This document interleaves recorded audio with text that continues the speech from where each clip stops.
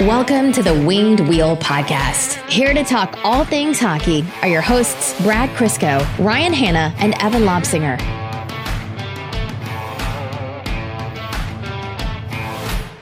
So if I knew we would end up on Swedish television or like programs, I'd have cleaned up my beard for every episode of the podcast. But instead, I didn't know.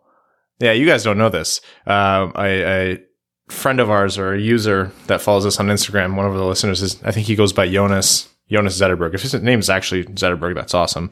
But he sent us a screenshot of one of our older videos, and I know it's our older video because it's Evan is half the screen. It's before we figured out the 4-panel solution. I'm twice as famous as you guys. Yeah, you are. You took half the fame. And it's I'm trying to find the name of the program. I don't know what it is, and I tried to Google it, but oh my God, is Google terrible at translating Swedish, as if we've learned painfully. It's called Wikagard Verse, VS? I don't know. I don't know if it's TV. I don't know if it's just online, but we were talking about Matthias Brome, and it's us on the screen. On TV. Even just for a few seconds. Yeah, well, Swedish. Yeah. What in the ever-living hell? Why did you not send us this link? Just for curiosity more than anything. I thought it'd be funny to tell you guys on air. Gotta save the big breaks. So, like, is it like, what is this show? No idea. Honestly, I did it was between meetings. I did 7 seconds of research. I couldn't find anything. I'm going to ask Jonas, but thank you for sending it to us, Jonas. But yeah, I've got my beard is curling over. My mustache is curling over my lip. I haven't trimmed my beard in 4 or 5 days. It's not pretty. And then you have Evan just mouth breathing. Weeks. Yeah, but Evan's just in the camera like this, Every time. Brad, your beard is looking full. Your mustache is full. It fills out. Oh, I know it does. And right now, Crystal and I are in a gigantic war because, Movember's coming up. So obviously, if you have this, the natural solution is to do Movember. And she wants me to do that less than anything else on the face of this earth. So I told her, I'm like, you have to bribe me to get me to not do it. And she hasn't come up with anything yet. So yeah. I grow attached to my mustaches, no pun intended, every single year. At the end of the month, I let it go a couple more weeks because I love that little guy. I have a feeling I'm going to love it. Not because it's good, but because it's hilarious for a week and a half. And then I'm going to hate it. But I can't half-ass things. I have to finish the month with it then. Because, if you're in, you're all in. So yeah, I'll probably laugh at myself for a good little bit and then just hate myself. Again, yeah, as I usually do.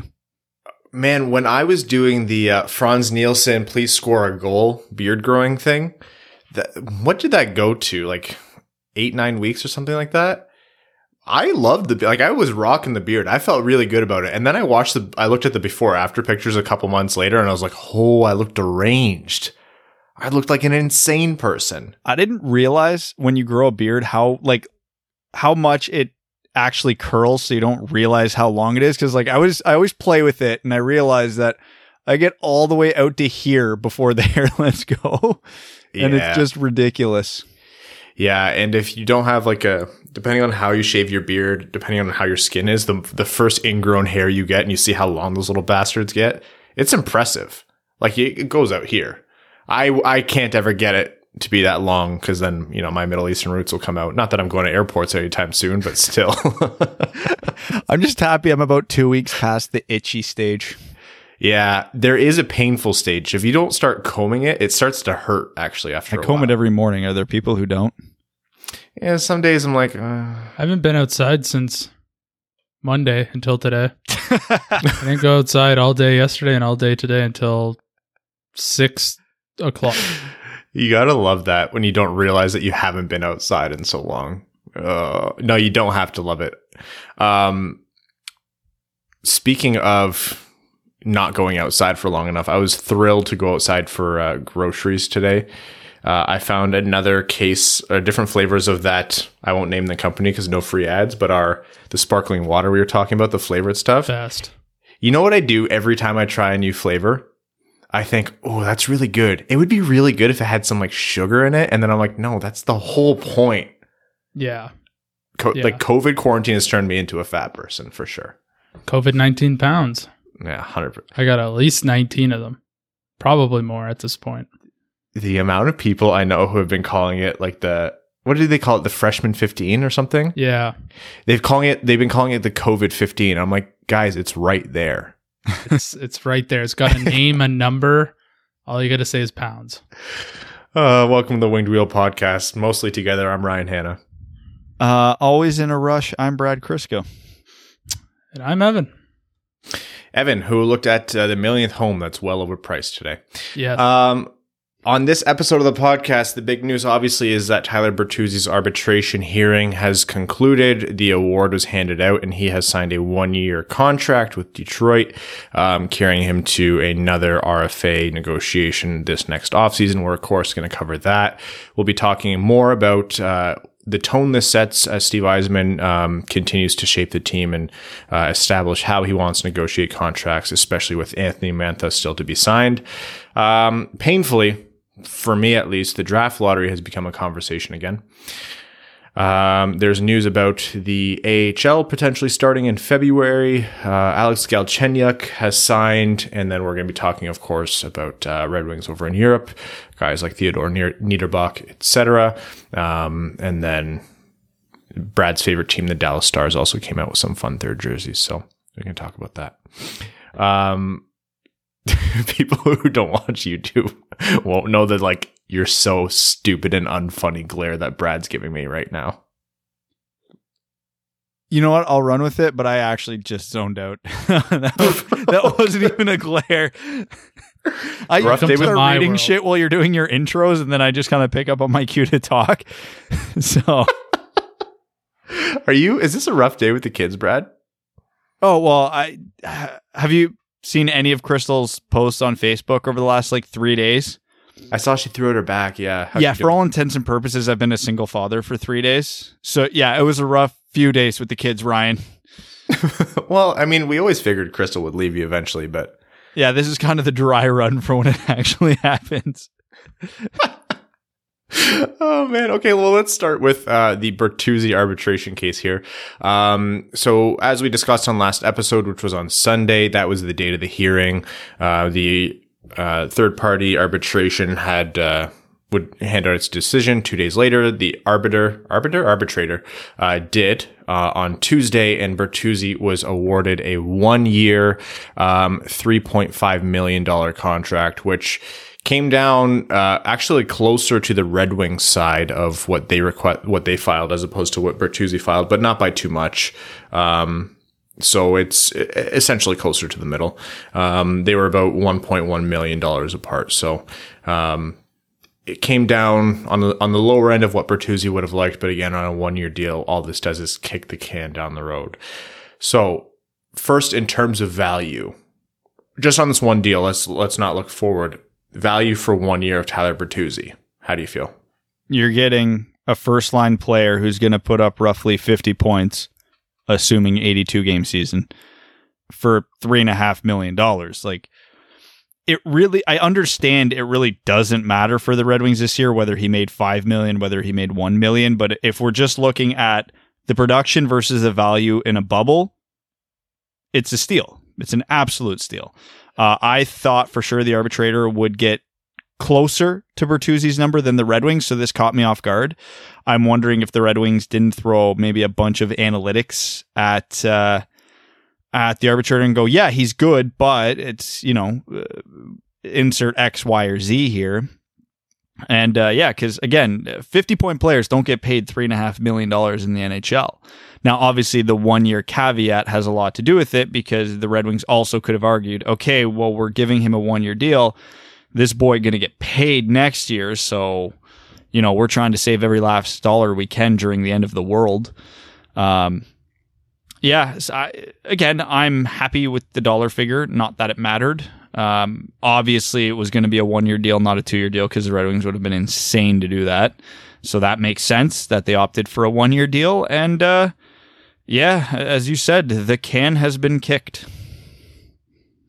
Yeah, like you said, a 50-point player doesn't come that cheap usually, and the Red Wings probably lucked into being able to argue that in front in the arbitration process because of, like you alluded to, Brad, the the economic hardship that the NHL is going through. The owners probably aren't working with as much liquidity as they usually are. The league does not have the kind of revenue that they usually would have. The playoffs are a huge revenue draw, and they missed almost all of that because they didn't have any fans in the stands. Things are going to come in cheaper, and it's just a sign of the time. So between that, Steve Yzerman being a really tough negotiator who is not afraid to play chicken until the very last second, like he weighs out the pros and cons and knows what he wants going into a negotiation. We've seen that from his time in Tampa Bay. This was a fantastic value deal. It would have, honestly, I would have been really happy with the value if even before the contract or even before arbitration was reached, Detroit came out and said, oh yeah, we settled with Bertuzzi on a 1-year deal at 4.15 or whatever Bertuzzi filed for.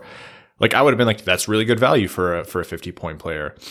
What this lower value does is set the baseline a little bit lower for next year's negotiation. And let's say Bertuzzi plays on the first line with Larkin and Mantha for most of the year, does well as he usually does, great. But let's say he plays down the lineup a little bit and doesn't perform as much. That also gives them the leverage to say, well, Mantha and Larkin were driving a lot of your success, which is why on a longer term deal, we're not going to pay you 5, 6, whatever you're going to be asking for. I wouldn't bet on it, but it also wouldn't surprise me if there will be at least a little bit of direction from Yzerman to Blashill here and say, listen, we want Bertuzzi to spend a month away from Mantha and Larkin. So then that way, if let's say he plays 60 games with them and puts up 40 points, and then he plays 20 games ish away from them and puts up, 8 points, he can go, this is why we're not paying him $5 million a year. And if they do that and he puts up his 40 points with Mantha and Larkin, and then he puts up 15 points without him, okay, good. Now we're less concerned about giving him term. He actually can play anywhere in the lineup and produce, because there was a very small stretch, I believe, where he played away from Larkin last year and did basically nothing. So that, whether or not Red Wings fans want to admit it, it is a very real concern with Bertuzzi. So we have to understand that just because we like the guy, admittedly, he's one of my favorite players on the team, it doesn't mean we just throw a blank check at him, and Yzerman knows that better than anybody. He knows you need your role players, you need your core, but you can't overpay everybody. So I'm curious. Again, we'll be talking about it all year, I'm sure. And I hope Bertuzzi does everything we want of him. I hope he puts us in a situation where we have to pay out the ass for him next year. That's the best case scenario. So if he plays 82 games this year and puts up 70 points, nobody's going to question whether or not we should extend him for 5, 6, 7, 8 years. Yeah, if Bertuzzi does well here and maintains that 50-point pace, I'm happy to sign him with term, like probably up to what'll he be? He'll be 26 in February, I think. Let's say 27, 4 or 5 years. Let's just say a 5-year contract, carrying him to 32-ish. If Bertuzzi can put together 4 consecutive 50-point pace seasons, I'm happy to carry him to 32. And especially now, you consider the dollar value that Yzerman got on this deal. We weren't ever concerned going into this one with Bertuzzi because of the tone set and because of what was filed in arbitration. I'm pretty confident he'll get him in at a good rate for a 5-year deal. He'd be buying 4 UFA years, but again, Yzerman's going to have all the leverage next year because Bertuzzi will still be a restricted free agent at the end of this contract. So he won't be an unrestricted free agent, and that's a different situation than Anthony Mantha, which we'll get to. All the leverage is still in Yzerman's court here, or the ball's still in his court. I don't want to, I'm always hesitant to bring things up and say that this is a thing, but I think it's worth exploring the concept, even if it's just a hypothetical idea. There's no rumors of this. There's nothing substantial, but is there any consideration that Bertuzzi gets moved in the short or long term? There's always consideration. I mean, Yzerman's a guy who traded his 3rd overall pick after only being on the team for a few years. He's not shy to make moves. There would be an argument for if Bertuzzi is playing with Larkin and Mantha and he is producing like he has the last couple of years, yeah, maybe you sell now when he's at an all-time high. Like, his value will never be more than it is literally right now. The counter to that, and it's the same argument I made when we talked about trading Mantha, you can't get rid of everybody. You got to keep some guys during a rebuild, so you might as well keep the good players. Like, if I'm the manager of the ship, unless a team absolutely blows me out of the water with an offer, Mantha, Larkin, Bertuzzi aren't going anywhere.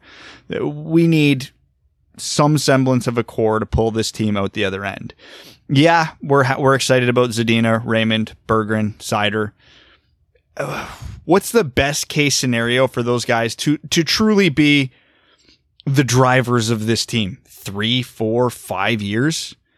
You gotta get the team to that point. So if we get rid of Mantha and or Bertuzzi, and then Lucas Raymond comes into the team this year and he's playing with a sophomore Philip Zadina, Robbie Fabry, Dylan Larkin, and what else? It's not going to help. So, I mean, to me, everybody's tradable. If I'd trade Larkin for the right price, I'd trade Lucas Raymond for the right price. Obviously, that price isn't going to come along. That's why it never happens. But yeah, I mean, unless it's an absolutely earth-shattering offer, I'm thinking about Bertuzzi's extension, not his trade value. In terms of his extension, let's say he goes out and plays how he did last year and the year before, 50 points, something like that. Mostly thrived with Larkin and Mantha. Did okay, but not didn't light the world on fire playing down the lineup. Not that he's working with the best down the lineup, but it's a little improved. What do you, if you're Steve Yzerman, what do you offer to Tyler Bertuzzi, or what's your number where you won't go higher than that? I think my max for Bertuzzi would be 5, assuming he gets the term that he wants. So if he wants to be signed through age 32, which I think would be a 6-year deal, then yeah, I'd be looking at a 6x5. I think that's fair for a top 6 complimentary winger who puts up 50 points, understanding that those last few years might be on the rough side because we hope the salary cap goes up by then. But the way the world's going, that is sure as hell not a guarantee. You could make a calculated bet and say, okay, well, yeah, maybe it will. It probably will. So it's worth the risk because $5 million under the cap next year versus $5 million in 6 years could be two very different pictures. So maybe if he wants to go shorter term, I'd probably be willing to throw a few more dollars at him in the AAV. If he wanted to do something like $6 million a year for 4 years, I think that would be reasonable because even if it goes absolutely sideways, that's not the craziest contract to move or the craziest contract to buy out or even the craziest contract to ride out. It's not like when Abdelkaders went sideways, we had to ride out 7 years of it. I mean, if Bertuzzi's first year goes horribly, okay, there's only 3 years left. It's not good, but it's not the end of the world. So again, much like Mantha's contract now, where it's complicated, I see the same scenario with Bertuzzi now next year, assuming he produces very similar to what he's been producing so far. The one thing that is a little comforting with Bertuzzi's extension is he plays the style of game that I think will age better than some players because he doesn't rely on speed and he doesn't rely on the highest skill level. So the stuff that usually diminishes as players get on the wrong side of 30, I don't think is going to be a huge issue with Bertuzzi because he uses it just by playing smart, playing hard, using a little bit of skill. Obviously, he's got really good hands. But if his speed falls off, well, he doesn't have any. So his game's pretty much this exactly where it is now. So unlike Mantha, I'm a little less concerned with Bertuzzi's age progression. So if he's like, I will take a stupidly cheap AAV, but I want 7 years, I'd consider it. Evan, what's your take on Bertuzzi on a long-term contract? Obviously, it depends. It all depends on AAV. I think more years that he wants, I think the AAV goes down. But honestly, I'd be completely fine with him around $5 million. I was trying to look up other guys similar point producers last year with a similar games played. And it looks really like the $5 million mark is kind of where Tyler Bertuzzi would get paid. That's just a very high level analysis looking at games played and points, but I would be okay with it and like Brad said, you need players on the team, and to get us over the hump, even if he's not the piece at the end, somebody's got to start the wheels in motion. So I'd be completely happy with a semi-long term and a $5 million, maybe even a little bit more than $5 million AAV. Yeah, I think 5.5 is where I'd want to cap out, just because I think that aligns a little bit more with the way Yzerman wants to build the team. You look at the value he got on Yanni Gourde and Braden Point and Steven Stamkos when he signed him. Not Vasilevsky, I guess, but who cares? Was Vasilevsky an Yzerman signing, or was that Brisebois? My gut's telling me it was Brisebois, but I don't know for sure. I don't care enough to look it up.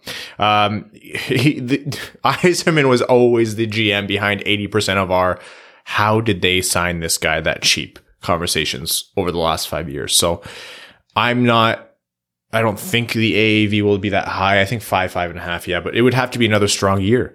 It would have to be another strong year, and I'd want to look at a 5 max 6 year deal, just because we've had how long of being used to having guys being at the wrong end of their contracts for more of it, if that makes sense. That's kind of just been a trend. A lot of Yzerman's work with this team has been bucking the trend. And again, Brad just made a lot of great points as to why Bertuzzi might not age poorly. But I would love to get greedy here when talking about, building a roster and bringing players on for their best years and then worrying about the rest afterwards instead of paying them too much for it.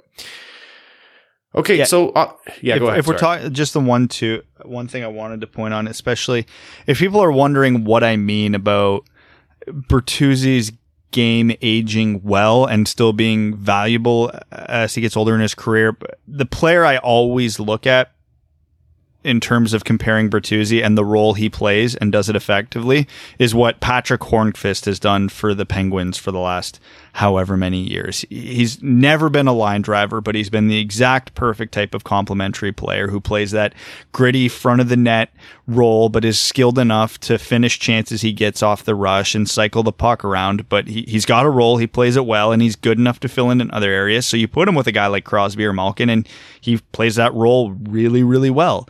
And I think obviously Pittsburgh just traded him, but he's well into his 30s at this point. So I'm not saying Bertuzzi and Hornqvist are apples to apples, but I think that's about as good a comparison as we can find in the NHL right now. So we're now looking at Anthony Mantha's next deal, and obviously the Bertuzzi contract had a lot of stipulations, or has a lot of pertinence to Anthony Mantha.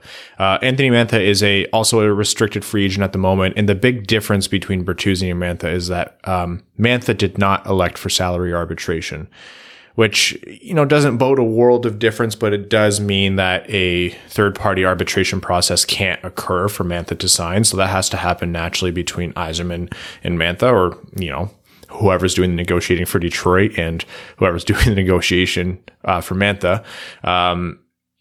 Still, Mantha can now accept offer sheets, which is almost it is the most rare occurrence in the NHL, because the offer sheet rules are put in place to pretty much prevent them. They're really meant to dissuade GMs, because the old boys club hates when any change happens. One of the loudest drums that I'm going to beat as of late has been to reduce the offer sheet compensation just to make it a little bit more interesting. Still, Anthony Mantha's UFA year isn't next year, right? It's 2022. I think he's on the same track as Bertuzzi. Yeah. Yeah, so you need, just off the top of my head, you need to have played 7 seasons or be age 27 upon free agency to declare yourself an unrestricted free agent, right? Correct. And so, yeah, that'll bring Mantha to next year. So Detroit could be looking at another 1-year deal with Mantha. They're not going to sign him to a 2-year deal and walk into unrestricted free agency. That said, Mantha is he's an anomaly. He's kind of he's kind of a tough player to project right now because he's been injured for so long.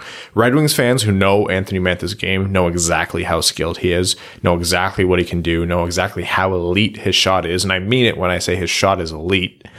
But the guy also keeps breaking his hands and wrists, and we won't talk about how he had his last injury with Toronto, but not all of it's his fault, but he doesn't stay on the ice for a full 82 games, and it does take him some time to get warmed up. But when he's warmed up, he is hot on that ice.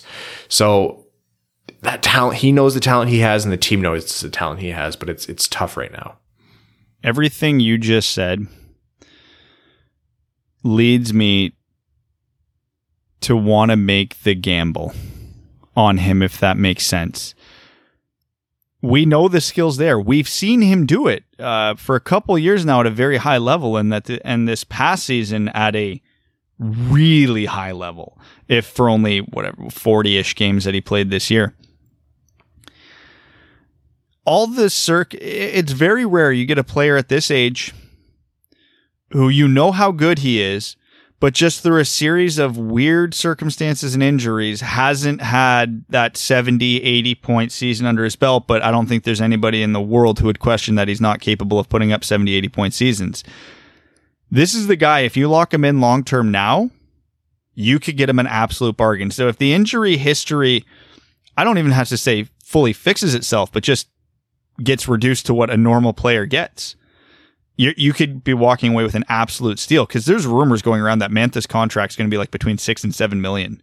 If Anthony Mantha puts up 70-ish points for the next 5 years and you're paying him $6.5 million, that is an utter steal. Just an absolutely unreal deal. I understand the risk that comes with it, because if the injury history doesn't go away and he keeps finding new and creative ways to hurt himself, then yeah. But if it's ever a serious injury, that's what LTIR is for. But when he is in the lineup, you know he's a hell of a player. He has way too many tools to be ineffective.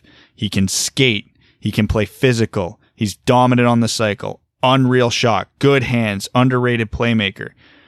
Man, he truly is the 6'5" unicorn that teams beg for. Anthony Mantha already is what the Red Wings were hoping Michael Rasmussen would be when they took him at pick 9. And that was with a top 10 pick.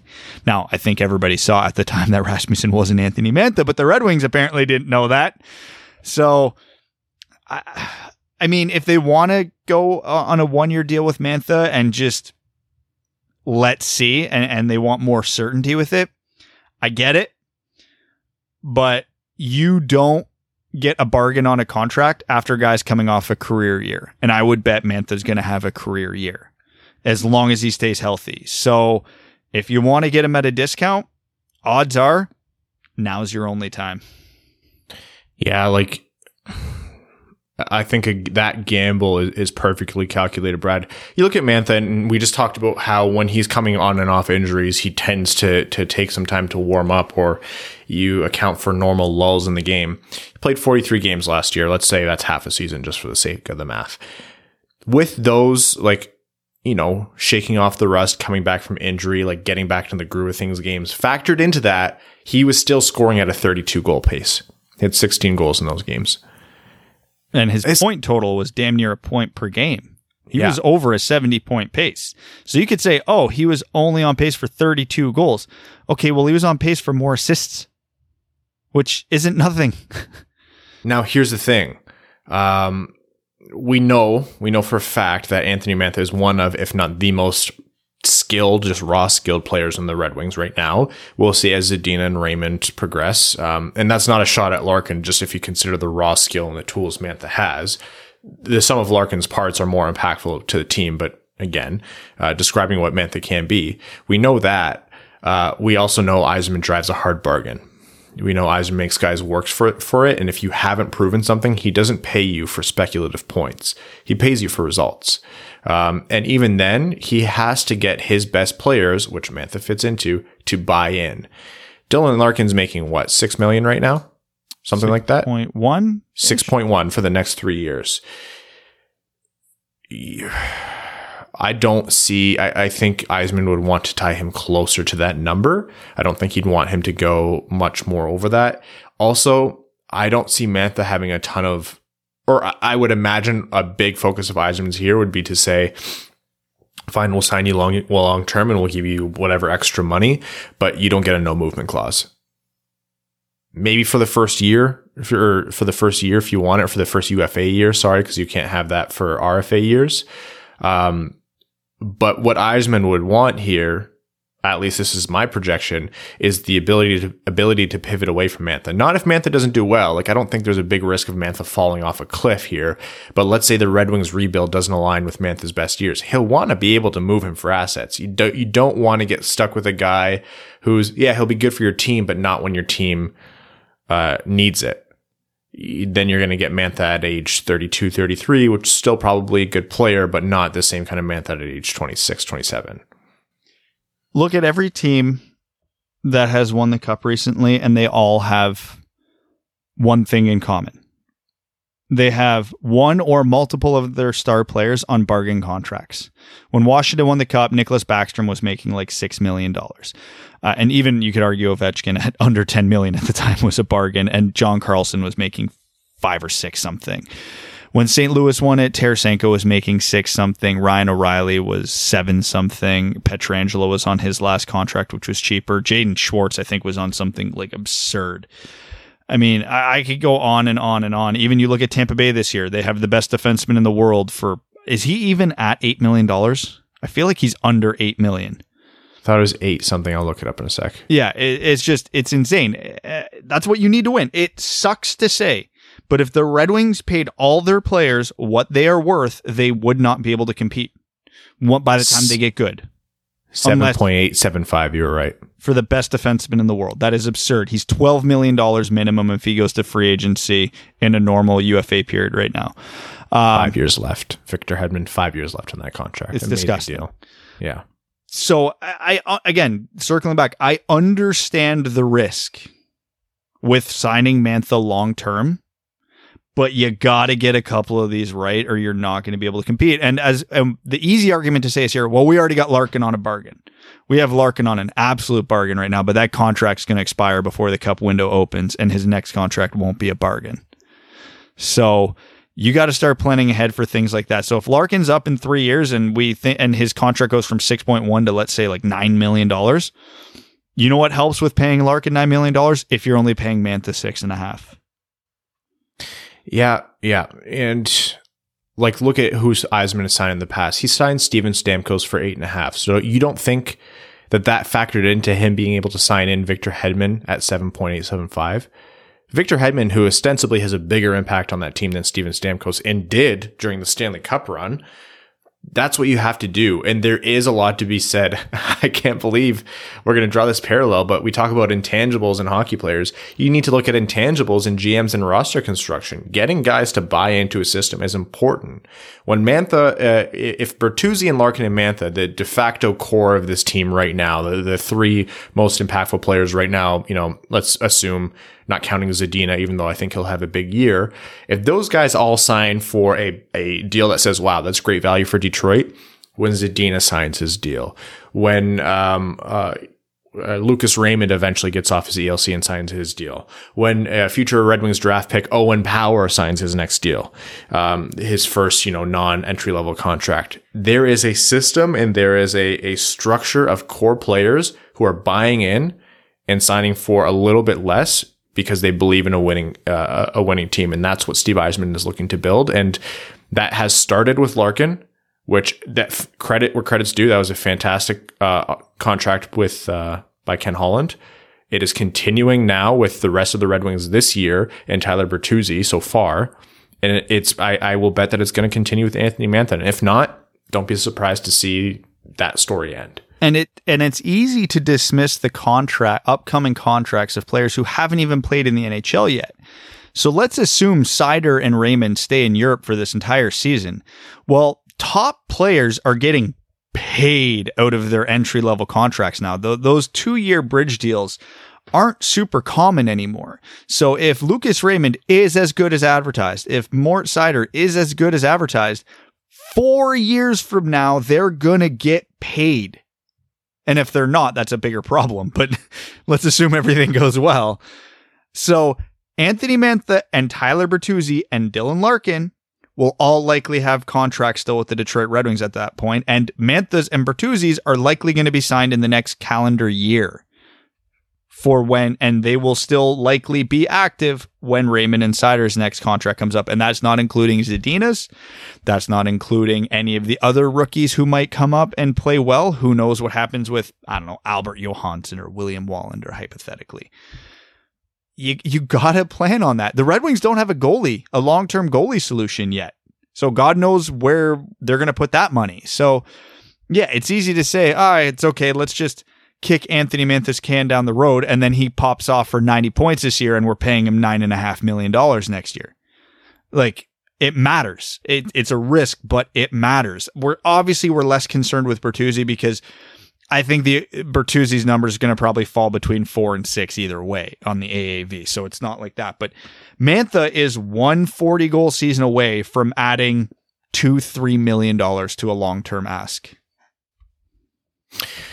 Okay, so that is Bertuzzi and Mantha's contracts discussed. That'll be the last time we ever talk about it. Just kidding. I'm sure it'll be the topic of a lot of conversations for the next calendar year. We're going to move on for now, though. GM meetings had a conversation between the NHL and the GMs, I suppose, where the NHL said to them, okay, if you guys want changes to the draft lottery, please bring forward some proposals. To me, it sounded a little bit like, I don't know what you want us to do. You think of something, because we can't think of anything that you guys all agree with. I'm sure Steve Yzerman was a big driver of the discomfort and the dissatisfaction with the current draft lottery system for reasons that are mind-numbingly obvious. What was funny to me was the discourse online about the draft lottery. You know, at about lottery time, it seemed like everyone, and even people who hated the Red Wings, were saying this system is stupid as hell. There's no reason why Detroit should be boned so many years in a row, and teams like Chicago and Philly and New York and then New York again, and all of these teams should be winning the draft lottery, and the worst teams in the league should be left adrift. That was then, and this time I've seen a lot of, why would we change anything just to reward tanking? And it's just so painful every time life demonstrates to you that people don't get any smarter and time is just circular and we're all just running around the same stupid argument over and over and over. But here we are. I know I've beaten this to death. If the NHL wants to get rid of tanking, this system doesn't work. It just makes teams tank harder and for longer. I don't know how anybody can justify a system where, again, the Red Wings have had the worst luck in it. I understand that. So, and we're Red Wings fans. I understand that. But the Red Wings have been one of the 5 worst teams in the league for 4 years in a row. Have 1 pick inside the top 5, 0 inside the top 3. I can't understand how anybody can justify that. Do I understand the need for a lottery or something to prevent tanking? Yes, absolutely. I get it. I'm not sitting here and saying I want to see anybody do a repeat of what Buffalo and Arizona did in the hunt for McDavid. I was so happy to see them not get it because that was atrocious and that should never happen again. The things the Pittsburgh Penguins did way back when to get Mario Lemieux, etc. Like, I get that. And I'm not going to sit here and say there's a perfect solution. There is the gold plan, but that's way too radical for the NHL to ever do. So I'm pretty much just giving up on it. If there's a way, it shouldn't be a 3-team lottery. First off, that's asinine. If you're not in the bottom 10, you shouldn't be involved. The fact that the Chicago Blackhawks jumped up from like 12th to get Kirby Dach, the fact the New York Rangers have Alexis Lafreniere, like, this shouldn't happen. If you want to do a lottery to prevent tanking and you want to do it 2 spots, bottom 10 teams, hell, if you want to do it even odds, that's better than what they're doing now. Because at least if a bottom 10 team gets it, you can justify it, and the worst teams can't pick worse than 3rd. It's an arbitrary cutoff. I get it. Different drafts have different cutoffs from the strength, et cetera, but, or just keep the exact same system you have and just way stretch out the odds in their favor. The fact the worst team only has an 18.5% chance is disgusting. That should be 40% minimum to get number 1. I don't know. I hate the current system with a passion, and everybody knows that. I've made no secret about it. The reasons this system are in place are wrong. are fundamentally wrong. Do you think if the Red Wings got, I'm not even going to say 2 first overall picks, let's say 1st and 3rd overall in back-to-back years, if we had Rasmus Dahlin and, I don't know, Bowen Byram hypothetically right now, do you think the Red Wings are as bad off as they are right now? No, absolutely not. Those guys are probably in the NHL already or coming in, or whoever they picked, if they didn't pick Byram or they didn't pick whoever. It doesn't matter. I like Mo Seider. I like Philip Zadina. They're not franchise changers, and the Red Wings miss out on franchise changers year after year after year after year. And we're not the only team that got absolutely screwed by the lottery. I get that. So it's not like I'm just crying through Red Wings colored glasses. What I know what's going to happen objectively in my head without knowing what's going to happen. They're going to change the system in a draft where 9 players are in consideration to go first overall. They'll make it so the Red Wings get first overall and we'll all be happy. And then the next 2 drafts where there's generational talents, we won't be eligible for first overall. So we'll get the weak number 1 in a 10-year span. And they'll be like, oh, see, you got the guy who was marginally better than the 6th best pick that year. And then they'll be like, but we're putting a limit on how many first overall picks you can get. So Shane Wright, you are not eligible for him. I know this is what's going to happen. I don't know what rules they're going to put in place to make this happen, but I know this is what's going to happen. The Red Wings are going to draft Alex Daigle, and the next year they're not going to be eligible to draft Schwayne Schmgretzky. Like, it's going to be something stupid like that. Here's my proposal. We put Evan in a dark room. Sorry, not even a dark room. Locked in a room with a golf simulator and a toilet and a mini fridge full of snacks for 365 days. And at the end of it, we say, Evan, you've watched no hockey. Pick the draft order. That's it. I can do it. I can make that sacrifice. I think that would be more true to what teams need those picks than what we have right now. I can't even fathom how anyone defends this system. I will hear arguments. Don't get me wrong. I will hear arguments for a draft lottery. I think there are better solutions than a lottery, but I will hear arguments for it. But if you're trying to tell me where the worst team can pick 4th, a team that barely missed the playoffs can pick 1st is okay, I'm not going to take any of your hockey opinions seriously. Well, that's that. I'm hoping they come up with something so that we not only have more to talk about, but so it changes. And then maybe Brad, we'll see him actually combust. But in the meantime, I think we should talk a little bit about the Red Wings in Europe. First and foremost, last episode, we accidentally said that Jonathan Berggren plays for Frölunda, just because it seems like a lot of Red Wings play for Frölunda. He plays for Skellefteå. Skellefteå. Okay, well, you're the one who said Frölunda, so how are you going to correct me on the pronunciation of Skellefteå? I have slept 3 hours over the past 4 weeks. I am not the one who should be fact-checking anything. It's Sir Types a lot over there should be the one fact-checking. I couldn't even say the name, so I didn't interrupt. Listen, I know Berggren plays for Skellefteå, but I think it's understandable, given that every other Red Wings prospect on the face of the earth plays for Frölunda, that it's an acceptable slip. The Niederbach had another big game in Sweden. He plays in the Frölunda system, but he plays for the J20s right now because there isn't really a lot of room for him on a strong Frölunda team. He's getting Lucas Raymonded for all intents and purposes up there. He's sometimes the 13th forward, not playing a ton of minutes, but still, when he gets called up, it doesn't do too much or doesn't get played at all. But when he plays in the J20s, he's tearing it up. So Niederbach is crushing it. Ryan, did you see the videos of his 2 goals today? Yeah. As a former defenseman, how did they make you feel? Horrified. Yeah, I could have scored those goals. That was the worst defending I've seen above House League, maybe ever. Right, which is to say that he's playing in a league that's not strong enough for him. Yeah, I know. And then he goes up and gets 2 minutes with the Frölunda SHL team. I think he literally played 2.5 minutes his last game up. Yeah, and it's you get it, right? Like the SHL, it's not a development league for the NHL. That's not their purpose. I mean, it is right now for the Red Wings, but that's not what their intention was. And he needs kind of some tune-up time after coming back, obviously, from his rough injury. It's been some time now, but you still kind of want to pace that. But yeah, at some point you want to see him get some more significant minutes because I think he still is an exciting Red Wings prospect. He is. Albert, you would, in a league that terrible, you would want to see him absolutely clown the entire league. And that's what he's doing. it doesn't hurt his development for sure, but at some point you need him to take the next step. So that's something that we'll want to keep an eye on. Albert Johansson is gross. There was ever projections of him being not good offensively. Those were wrong. Yeah, he is. He might be the best Red Wings defensive prospect not named Mo Seider. I mean, I'm still big on Tuomisto. I'm still big on Wallander. But holy hell, has this guy added a few dimensions to his game that we didn't know he had? I shouldn't even say didn't know, because he legitimately didn't have them last year. He was great at the things he was great at.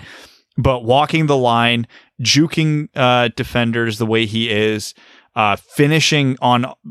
It seems like every game he either sets up a goal, scores a goal off the rush, or it's a damn near... There's a couple damn close misses. I know he's not the biggest guy in the world, but man, there are not a lot of holes in his game. It might be, we might be getting close to the point of saying he's closer to Mo Seider than William Wallander and Antti Tuomisto are to him. And he plays on the left side. So sticking with Hronek, or at least he's left-handed. So sticking with Hronek, sticking with Seider. That's important for Detroit, especially if McIsaac is, and I'm not saying he is, but if McIsaac falls away due to injuries or repeated injuries, it's important to have someone coming up the left side of your defense. So that's really good for Detroit. Exciting as hell. Again, this is just a classic Hook on Anderson pick. He was a guy who's really big on him. A lot of European scouts talked to Hook on Anderson about how great of a pick it was for Detroit. So look, we rip a lot on Holland and Wright and what the mistakes they made. This might be... Oh, no, stupid. That was Yzerman's first draft. That was Tyler Wright's last draft. That's what it was. Yeah, but who knows how much he actually had to do with it, knowing he was going out the door shortly. Who knows? Anyways, another exciting player to watch, of course, other than the obvious of Raymond and everyone else.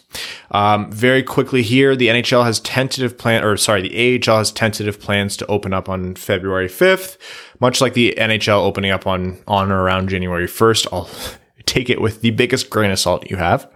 But that would be extremely important news for Red Wings development and where players would play this year. So, obviously you want these things to happen safely and for the AHL to be ready for it. But if they can do that and stay afloat financially and, health wise, huge for development systems. Alex Galchenyuk, 1 year in Ottawa, $1.05 million. Neat. I mean, he'll get some ice time there, so that's a good landing spot for him. I know he was one of the guys that I figured would fit in as a side project for Detroit if they wanted him, but hey, Ottawa makes just as much sense. And it's crazy if you would tell Montreal fans in like 4 years that he'd be playing in Ottawa for $1 million. They'd probably laugh in your face. Man, maybe not. Who knows? I don't know. You can never really predict French. Canadians fans.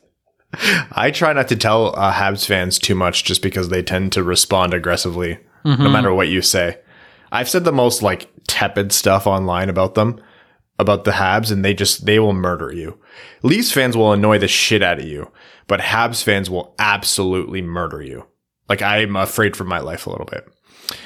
And then last point here is Dallas Stars. The reverse retro jerseys are coming out, but some teams are still coming out with third jerseys before that. You saw the Dallas Stars lime green jersey, Evan? Oh yes, I retweeted it. You retweeted that? That Yes. got the coveted Evan Lobsinger retweet? Not for good reasons, but I'll let you continue if you had a point to make. Oh, I think they're objectively awful, but I kind of like them. Okay. Oh, okay. I think they're objectively awful, and I don't like them.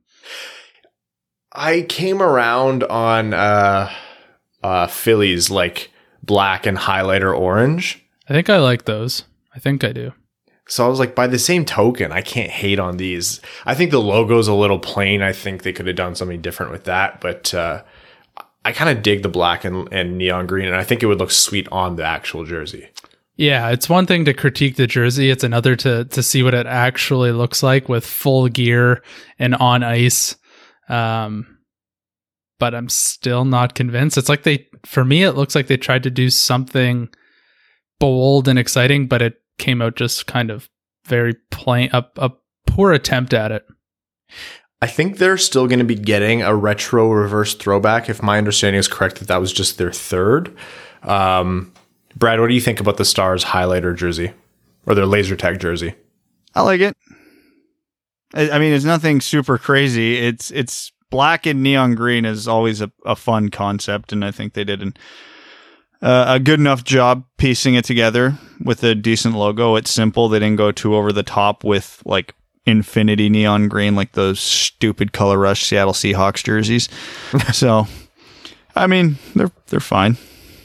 They do look better in person because we got a shipment in at my store, so I got to actually see them in hand, along with the new Vegas jerseys, which, by the way, that material is weird on the Vegas jerseys. Oh, to get like the shiny gold? It's interesting. Is it heavier or no? It feels like it would be. Okay. That is what we'll wrap up with in terms of content. We're going to start in with Overtime now. This is a midweek episode, so Overtime is Patreon exclusive. Patrons, we promised you a jersey giveaway, and we haven't done it yet. Our friend and our amazing, constant podcast sponsor of all these contests, Everett, wants to give away another jersey for you guys in celebration of his recent birthday. So wish Everett at Born to Dan Hard on Twitter and Instagram a happy birthday. And we are going to be giving away a custom Red Wings jersey to a lucky patron. Our last two jersey giveaways have been open to all, including patrons, but we want to make one of these specifically for you guys. We have a ton of new patrons where we've been getting a lot of great support, and we want to reward that. So over the next few episodes, we are going to be automatically entering you guys into this draw, and we'll let you know probably sometime in November as to who won it. You don't need to do anything. It's already there. So if you want to enter to win, become a patron, and you're automatically entered. And we'll count after the episode as for patrons who contributed, et cetera, et cetera. I'll do all the boring stuff. Also, you guys should have, or patrons should have received a big batch of swag. So if you have that, tweet it out, post it, show it off. We've sent out bumper stickers, holographic stickers, podcast stickers, coasters, and I actually just got a small shipment of acrylic pins. So name level sponsors, you can automatically have one if you want, and we will give away some acrylic pins to random patrons in the coming weeks as well, if you guys are interested in those. So let's get started with Overtime. The first comment here is from Rob Byram, who says, hello from over in Lagos, new patron. So welcome Rob Byram to the Winged Wheel podcast family. Says, long story, but maybe I can tell it one day in person. Anyways, I don't think anyone in Africa really knows what hockey is. Ice may be quite popular, being that it got up to 37 degrees Celsius today. I'm a bit surprised by the Bert 1-year deal, but I totally think he's betting on himself. We'll see if it pays off for him with a strong dealer at the table and Stevie. Garrett TV says, sub hockey amigos. Ah, shit. I missed part of a comment. Since Ryan's a jerk and refused to read all of my exceptionally, really long comment last episode, I'll just copy and paste the part he missed. Spoiler, it was a good part. Wouldn't hate you guys if you wanted to go back to one episode a week or 5 to 6 per month during the off season. Your content has been great, and I imagine it's been a Herculean effort. Kudos, fellas. Love what you've done all these years. Ryan, you're welcome. I know this feedback means the world to you. Hey, don't do my words for me. That makes me think of new words, and that's tough on my smooth brain. Also, Brad, thanks. I'll check out Paris. Cheers, boys. Let's go Red Wings.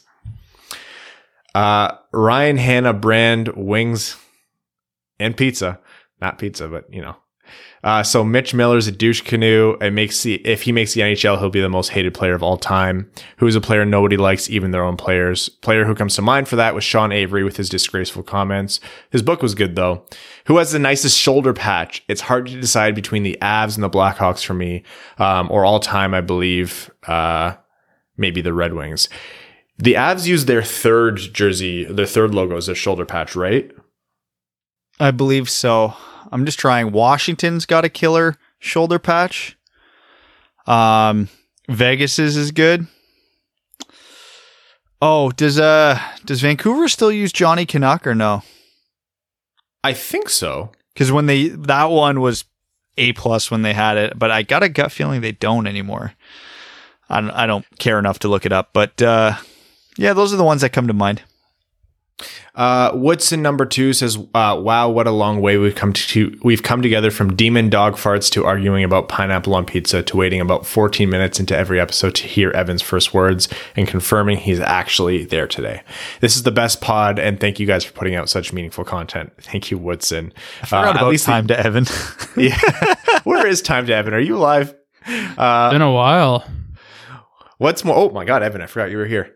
What's more realistic, Bertuzzi signing a 4-year contract next year, or Lucas Raymond and Berggren are on the Red Wings on the 2021-22 roster? I think Bertuzzi's more likely at that point. The Berggren thing makes it, in my mind, a little like the both Berggren and Raymond thing. I think we see Raymond a little bit next year. I wouldn't be surprised to see them wait on Berggren. Scott Martin says, hey boys, been a hot minute since my last comment. Was wondering if you had any plans for the YouTube channel moving forward. Maybe short videos reviewing games similar to LFR or something. Cheers from Brantford. Yes, we have a ton of plans. COVID has ruined a good amount of them, but they're still in the works, and it's still stuff. It's not even like we talk a lot about, 5 years down the road if we're maybe doing this full time. It's not even that. We're talking like in the immediate term. So keep an eye out for that. Game reviews, short, quick hits, clips like that. Additionally, Brad's going to be doing a lot more of the hockey card content. You guys have loved that. So we'll be doing more, box and pack openings and giveaways. I'll be streaming NHL 21. Evan will be bringing you guys to the golf course, I'm sure. Not anytime soon. Well, I mean, yeah. A ton. And we are looking for feedback on that on the YouTube front. Also, just putting this out there. If anyone's good with like online stores and stuff, let us know. Reach out via email. Might be able to use your help in the short term. Just kind of need to figure some things out. And again, we have a bunch of smooth brains over here. And Brad is maxed out completely with kids, and I have residual maxed outness because of Brad's kids, and Evan's soon going to go into cryo freeze until hockey comes back. Gerald McDonald says, hi guys, any thoughts on Stevie voicing his displeasure with the draft lottery and further talks among GMs to review the process? Thanks. And I believe Gerald is a new patron, so welcome, Gerald. I'd be shocked if Yzerman wasn't the one leading that charge. Yeah, Yzerman plays it smooth and professional and coy to the media. You have to know he's the one telling all the other GMs that they're stupid if they disagree that this system is bullshit. And he's scary enough they might listen.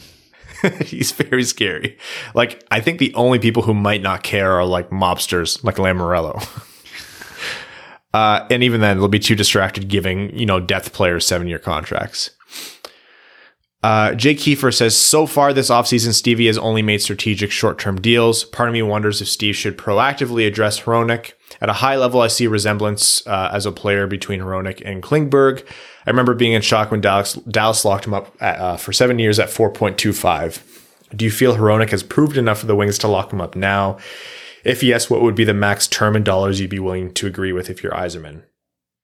Oh, I don't know if I'm there yet on knowing what Hronek's going to be, because the argument's hard with him. Is he as good as he is because of opportunity? Or did he get the opportunity because of how good he is? And with how bad the Red Wings defense is, I legitimately do not know the answer there. I know he's good. I know he's a guy we want to keep around for the long term. I'm still not convinced he's a true top pairing guy. I really don't know what to make of Hronek in the big picture still. Jake says, my personal max would be 8 years by $5 million. I think it'd be a lot now, but pay off tremendously down the road. Thanks for the content. Blue says, once the Timashov and Mantha contracts are done, it looks like that will bring the Wings to the 50 contract limit. I'm not so well versed on the CBA to know the ins and outs of how difficult or easy it is to create room to free up spots if you're at the limit but want to add other players. In the MLB, you can designate players for assignment to create room on your 40-man roster. Is there a similar process in the NHL? I'd hate for the Wings to be unable to work the waiver wire and or add a cap dump to accumulate more assets. Could you give a Cliff Notes explanations on how the process works? Thanks, boys, and stay safe. Yeah, like that. The contract limit is there, and the teams do. I believe 50, 51. I think it's 50, and that's like including AHL. Like I don't think straight up AHL deals count towards it. Any two-way or one-way deal, I believe, counts towards it. Anything signed by the Red Wings counts towards it. Yeah, and it is 50. They currently, according to Cap Friendly, at 44 out of 50 contracts. Yeah, you're right. If you want to add someone on the waiver wire, you need to move a contract out, which is why you see a lot of teams pass on decent players coming through the waiver wire because they don't have anyone to ship out and they can't in time. That said, this year's a little different. You don't know if teams are going to get an allowance for more contracts. You don't know if teams are going to get an allowance to carry more players on their active roster. What can you bring to a game? Is it 20 players, 21? Like dressed for a game? Yeah. Or like, is that counting the 3 healthy scratches? It's counting the scratches, sorry. So you're allowed to dress 12 forwards, 6 defensemen, 2 goalies. So that is 20, and you're allowed 3 in the press box. So 23. Like, it's not just those, like, that counts for what you can bring to a game, but yeah, the 50 contract limit, anything signed by the Red Wings, whether they're in the AHL, that's there. So that's pretty tight, and you do see teams move up towards that. I don't think there's as much flexibility as baseball, but at the same time, teams who are in the business of getting better players will tend to try to move them out beforehand, unless you get a great player coming down the waiver wire that they weren't expecting, and then teams are left scrambling to try and make a deal in time. That said, again, COVID could change things. Teams could get a flexibility here that's been rumored. Cody Stark says, would you rather not ever see the Red Wings win another Stanley Cup in your lifetime or have Cheeto dust fingers for the rest of your life? Can't wear gloves. Everything you touch gets covered in Cheeto dust. Man, that is awful. I hate when Cheeto dust gets on paper. I might avoid the Cheeto hands. I honestly might. That's an everyday pain. So if I lick the Cheeto dust off my fingers, do I have like a 5-second window before it magically comes back, or is it instant? No. Whatever you touch gets I think you... Look, we've had 4 cups. Gloves. Yeah, we've had 4 cups. Well, I can't snowboard, so this is a very easy pick for me, unfortunately. Could you imagine what the inside of my hockey gloves would look like after 1 season? Oh my God, they already smell bad enough. I think I really want to justify picking a Red Wings cup here, but I don't know if I can. I would rather cut off a pinky finger than do the Cheeto dust, honestly. If I cut off the tips of my fingers, does the Cheeto dust just move down?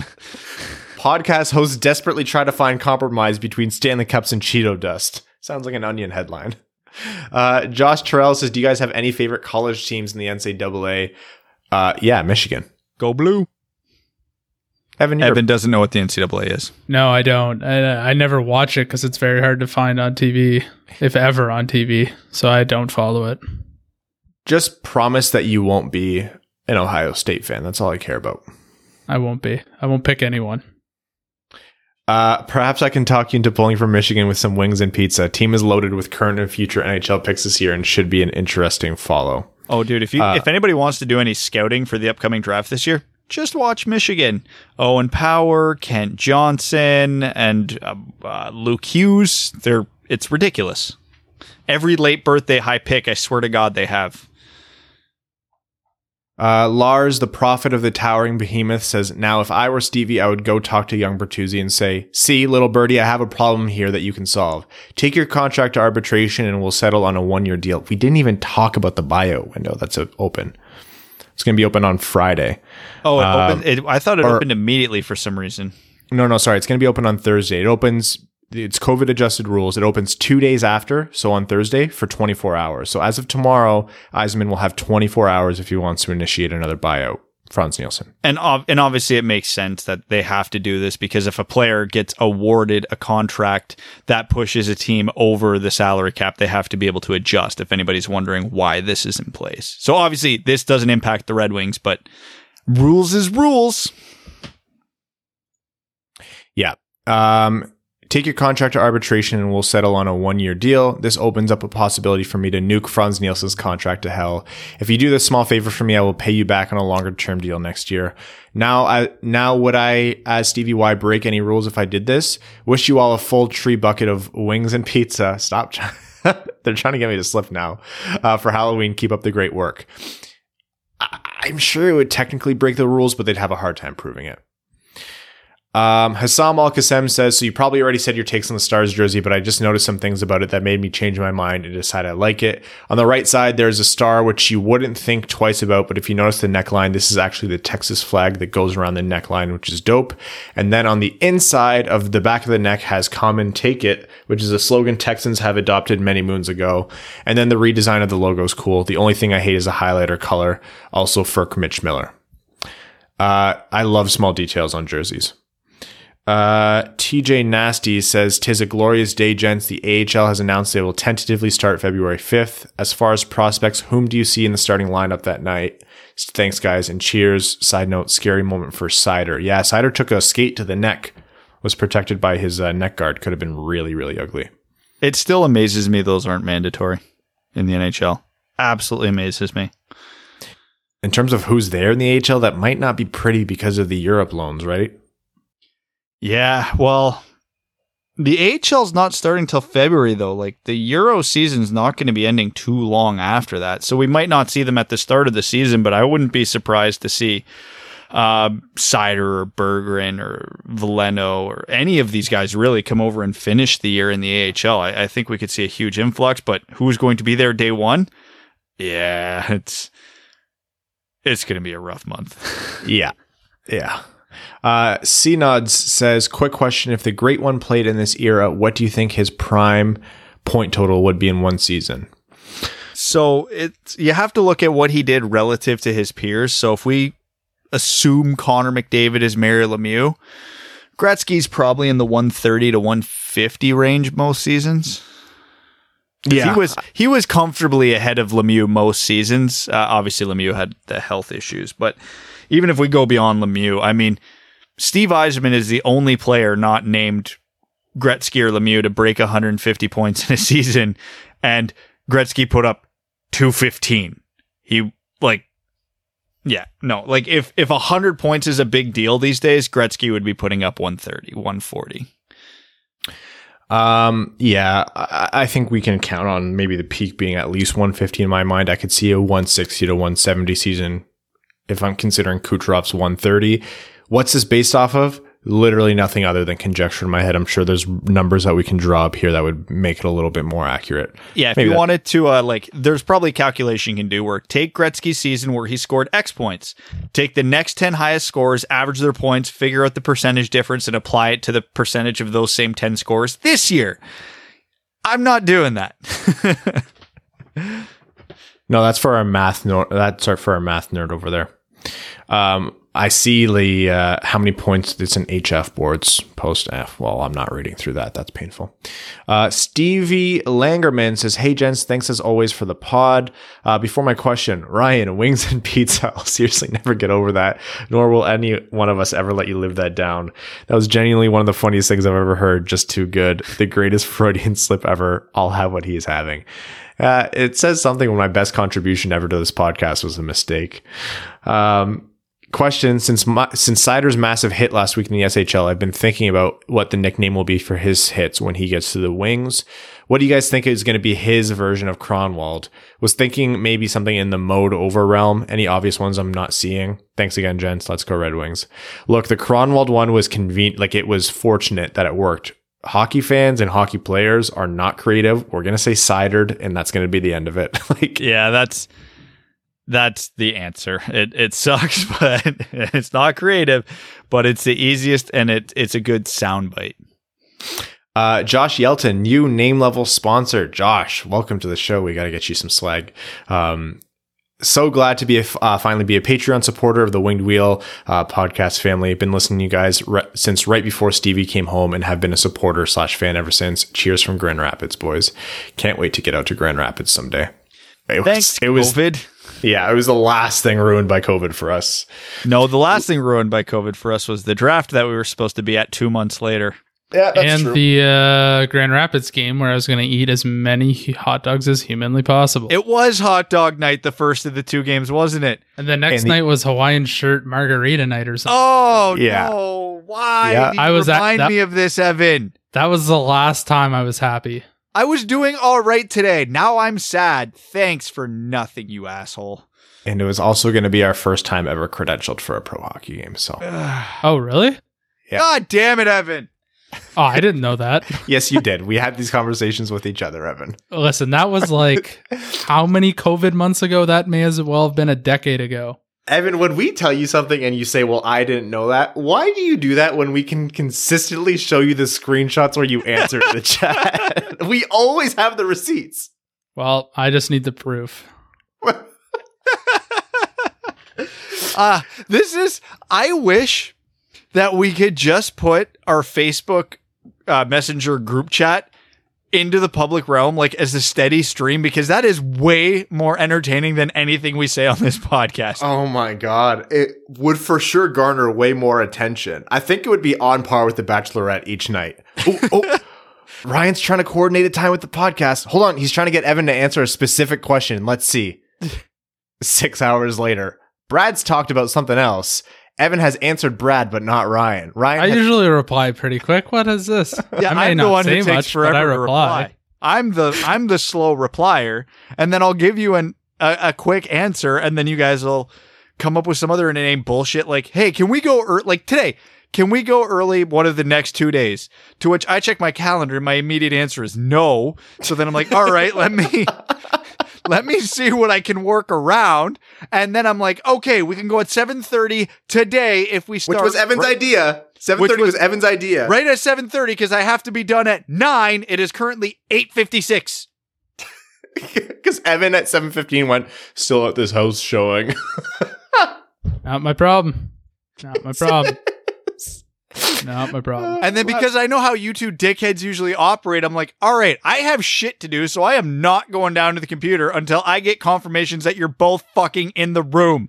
You know what Evan said today as we were waiting for you? He goes, I bet this is what it's like waiting for me. I was like, yeah, it is what it's like waiting for you, Evan. It won't change a thing, but I just made that observation.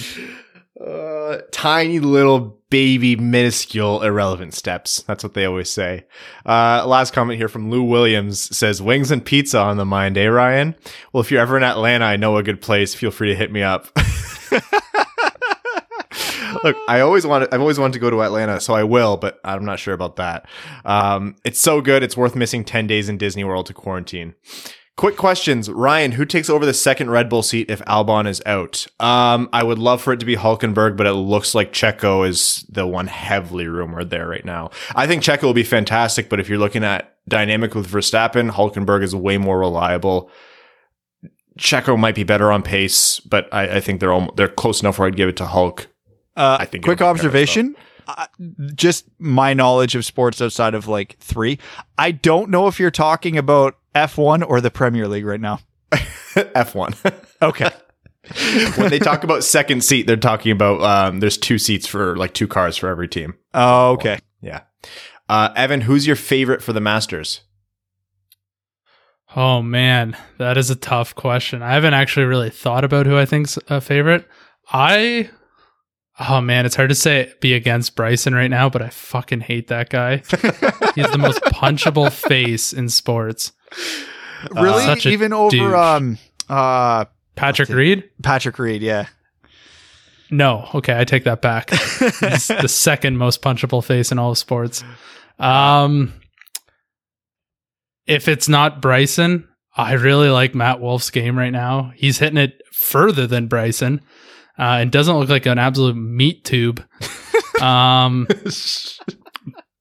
hard to bet against DJ as well. He's hitting it further than Matt Wolf consistently in tournaments. So it'll be really good. I think this year it's going to be really good. And it'll be the first really, really good one without Tiger competing. I don't think Tiger has a chance in hell this year, but you never know. He won last year. Every once in a while, I want someone to ask a golf question just to get Evan's unfiltered answer on something.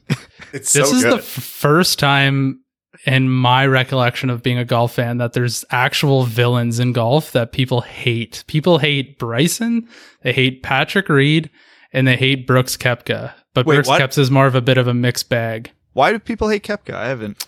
That's news to me. He kind of comes off as the like douchey jock, says whatever he wants, which people appreciate because it's always boring interviews with everyone else.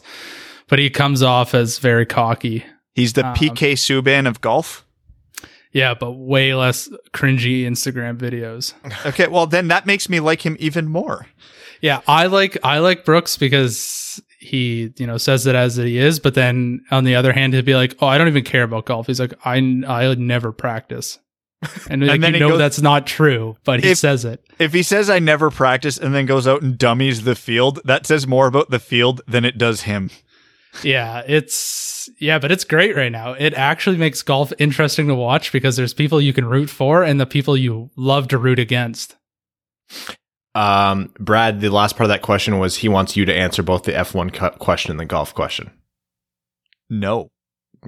And because it's 9 sharp, I'm going to wrap up this episode of the Winged Wheel podcast and thank all of our listeners, our name level sponsors, Terry, Arjun Shankar, R.A., Brendan Lee, Zach Spring, Citizen High Five, Cody Stark, Greach, Jeremiah Dobo, Jake Kiefer, Ryan Hanna Brand, Wings and Pizza, TM. And it doesn't say pizza. Andrew Bohan, Scott Martin, Jacob Turner, Matt McKay, Craig Kibble, Brandon M, Matthew M. Rice, Luke Johnson, Kaylin Wood, Hassam Al-Qassem, Charlie Elkins, Hannah Lee, brand new name level sponsor Josh Yelton, another former junior goalie turned golfer, Trevor Pevavar, Evans Bingo Card, Michael Alsante, Ashley Van Conant, Connor Leighton, Matthew Keeler, Rob Rasso, Simon Anderson, Stay Fresh Cheese Bags of Fournier Company, Antonio Gracias, John Evans, Quaz, and Stan Olsen. Thank you guys so much. We will see you on Sunday. Thanks for tuning in to the Winged Wheel Podcast. Be sure to check out wingedwheelpodcast.com, where you can subscribe to the show on iTunes, Spotify, or wherever you get your podcasts. You'll also find links to other ways to support the show, such as Patreon, official podcast apparel, and more. And don't forget to follow the show on Twitter at Winged Wheel Pod. And of course, the hosts at Brad Crisco, at Ryan Hanna WWP, and at Hockey Town Evan.